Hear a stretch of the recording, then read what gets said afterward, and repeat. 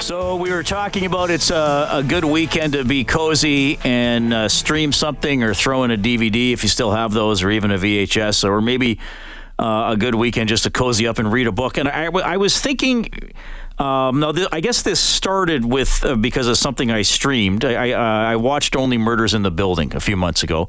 I really enjoyed it. And then you start getting recommended other shows that are mysteries. And then when you're Googling that, then your phone realizes, oh, this dude's looking this stuff up. And then you go on Amazon or whatever, and it's being like, here's a mystery book to read. Here's a mystery book to read. And I just thought to myself, there is so much out there, which is pretty cool. And it got me thinking, man, oh man, like people love reading about solving mysteries and solving murders, something which is in real life we don't want to happen, but it seems in the fictional world it's something that really entices us. So we found someone who knows a lot about this because she studies and writes mysteries, the Randy Craig mysteries. She's an Edmonton-based author. Janice MacDonald is on the line. Janice, it's Reed. How are you doing? Hi, Reed. Nice to talk with you. Yeah, good to talk to you. I'll start with the show that I watched a few months ago, Only Murders in the Building, with Martin Short, Steve Martin, and Selena Gomez. Did you dive into that one ever? Isn't it great? Yes, I loved every minute of it. Okay, I'm glad to hear that because so do I. I loved it well, and then I've been checking out some other stuff. My mom reads those. I don't think there's murder in them, but she reads those number one ladies detective agency books that are almost been going on for 25 years. Those are pretty big. Alexander McCall Smith. Yes, those are lovely, aren't they? Okay, so you're totally with all this stuff. I want to start with your writing career, and you've got the Randy Craig series. What prompted you to sit down one day and think, I wonder if I could craft one of these stories? Well, actually, I was doing my master's thesis on detective fiction. And back in the day when it was still considered subliterary, now they have graduate seminars in Star Trek. But back then, I was considered something of a rebel. And all of these people, I think they were probably annoyed with me because I was sitting in the grad lounge reading Agatha Christie while they were hauling around Chaucer or reading Moby Dick for the seventh time. And somebody said to me, so I suppose you're going to write one now, are you? And I just answered back, yes, I suppose I am. And I realized, well, I really should. So the Randy Craig mystery started off as having a woman going back to university to do a master's degree. They say write what you know. And thinking that her advisor had possibly killed the writer that she was studying. Now, I hasten to tell you I had a very nice thesis advisor who didn't kill anybody, but that started off the series, and Randy Craig has gone through various volumes trying to find a niche in the world of the University of Alberta. She teaches online for a bit. She has a student at the U of A in her class get killed and has to help the police out. She is working for the Department of Ethnomusicology and the Folk Festival, and there's a murder on the hillside. She works with the Shakespeare Festival and the drama department, and there's a murder taking place there. And then in the last one, which came out at just a few years back, was The Eye of the Beholder. She goes off on her honeymoon to Puerto Vallarta, as we all do, and one of the students who is down there for spring break gets murdered.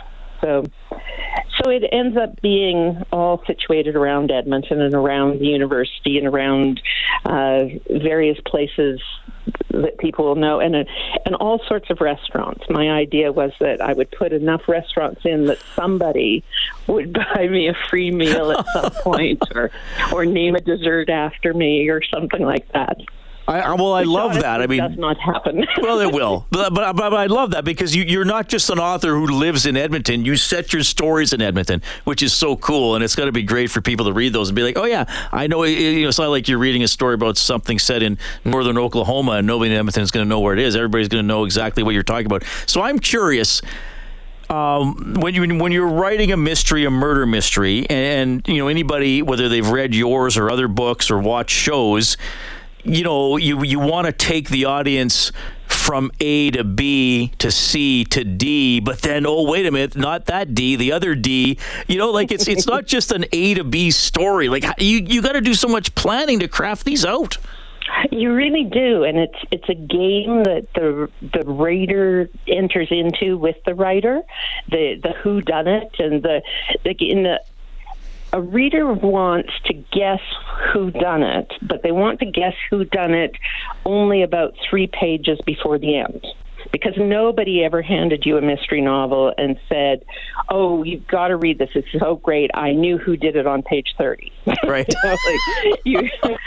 So the idea is you have to play fair. You have to put in all the clues. But as Agatha Christie once said, sometimes you put them in upside down. So they're there, but they're not. They're not going to be handed to you on a silver platter. You have to work for them as a reader. So why do we as an audience in general, as consumers of books or movies or television shows, because let's face it, when people turn on our station for the news and hear about a killing, they're horrified. But Right. They'll go to the bookstore and be like, "Can you point me to the murder mystery section?" What attracts us to these stories as human beings? Well, Dorothy L. Sayers used to say about the Golden Age, like this is where the cozies come from, that time between the 2 world wars when all sorts of people were writing mystery novels where there would be a small village and there would be murder in the village and this kind of thing. And she equated them to the medieval mystery plays, which were very religious in nature, and would say things like, you have this Eden, this garden of loveliness, and into it comes the serpent or the murderer and kills somebody. And so now nobody's safe. It's no longer a safe haven, and you have to find the murderer in order to put your world back together again. But at the same time, nothing is the same. Everybody's a little sadder and wiser because secrets have to come out and that kind of thing. So there's that element to it where you want to make the world a better place and a safer place again. But then along comes the hard-boiled detectives like Dashiell Hammett and Raymond Chandler, which came after World War II and started up in the States as a kind of response to the cozy Golden Age novels that were really prominent in Britain. And as Raymond Chandler once said of Dashiell Hammett that he gave murders back to people that really committed them for a reason. And so you get a grimier sense of the world. The detective will come in and he will solve your problem for you and he will make everything fine. But as a character in one of Dashiell Hammett's novels says at the end to the mayor who hired him, here's your city all back nice and shiny again and ready to go to hell. So there's the sense where we're trying to control our fates. We're trying to find answers. And the detective is always going to be, as Raymond Chandler said, the best man for his world and a good enough man for any world. So we, as reader, sit on the detective's shoulder. And it's probably the only place in literature, if not reality, of course, where we do have some kind of control. So I think that, my thesis had no psychological bent to it, but of course I'm going to wax on about anything. But if you were going to say why people are drawn to them, I think it's the sense of being able to put your mark on the world and make it make sense. Okay, awesome. Janice, I'm going to close with a 2-part question. Janice MacDonald, author of the Randy Craig mysteries. She told you about those, set in Edmonton. Janice is an Edmonton-based author. Where can people find your books if they want to dive into Randy Craig? And then the second part of that question is, besides your own stuff that people got to go out and read if they haven't already, what's something you would recommend cozying up with this weekend? Okay, well, you can find the Randy Craig mysteries at Audrey's Books in Edmonton, which is such a wonderful bookstore, and pretty much any bookstore. Although, if you want to start right at the beginning, your best bet is to go into ebooks and just go right from the top. They're in all the libraries too. The Edmonton Public Library has been very, very good to me. So you can find them pretty much anywhere there. If you have already read them all, there's other Edmonton writers you might want to try, like Candace Jane Dorsey has a mystery series out with 3 novels now, and Wayne Arthurson and Sandra Wong and Katarina Edwards, who is very much a literary writer, but she has deigned to write a mystery novel, so of course she gets into the parties. There's so many other things that you can find, but I think better buy Edmonton, right? Absolutely. And your website's nice and simple, JaniceMacDonald.ca, MacDonald, M-A-C? Yes. Okay. Janice, this was fascinating. I hope we can talk again. Thank you for your work. Thank you for enlightening us today, and all the best. Thank you so much. Oh, thank you. Stay warm. Yeah, man, we will try. That's Janice MacDonald, Edmonton author, creator of the Randy Craig mysteries. A little bit on her series, how she got. I love how she got it started. Well, what, you going to write a mystery someday? You know what, I am.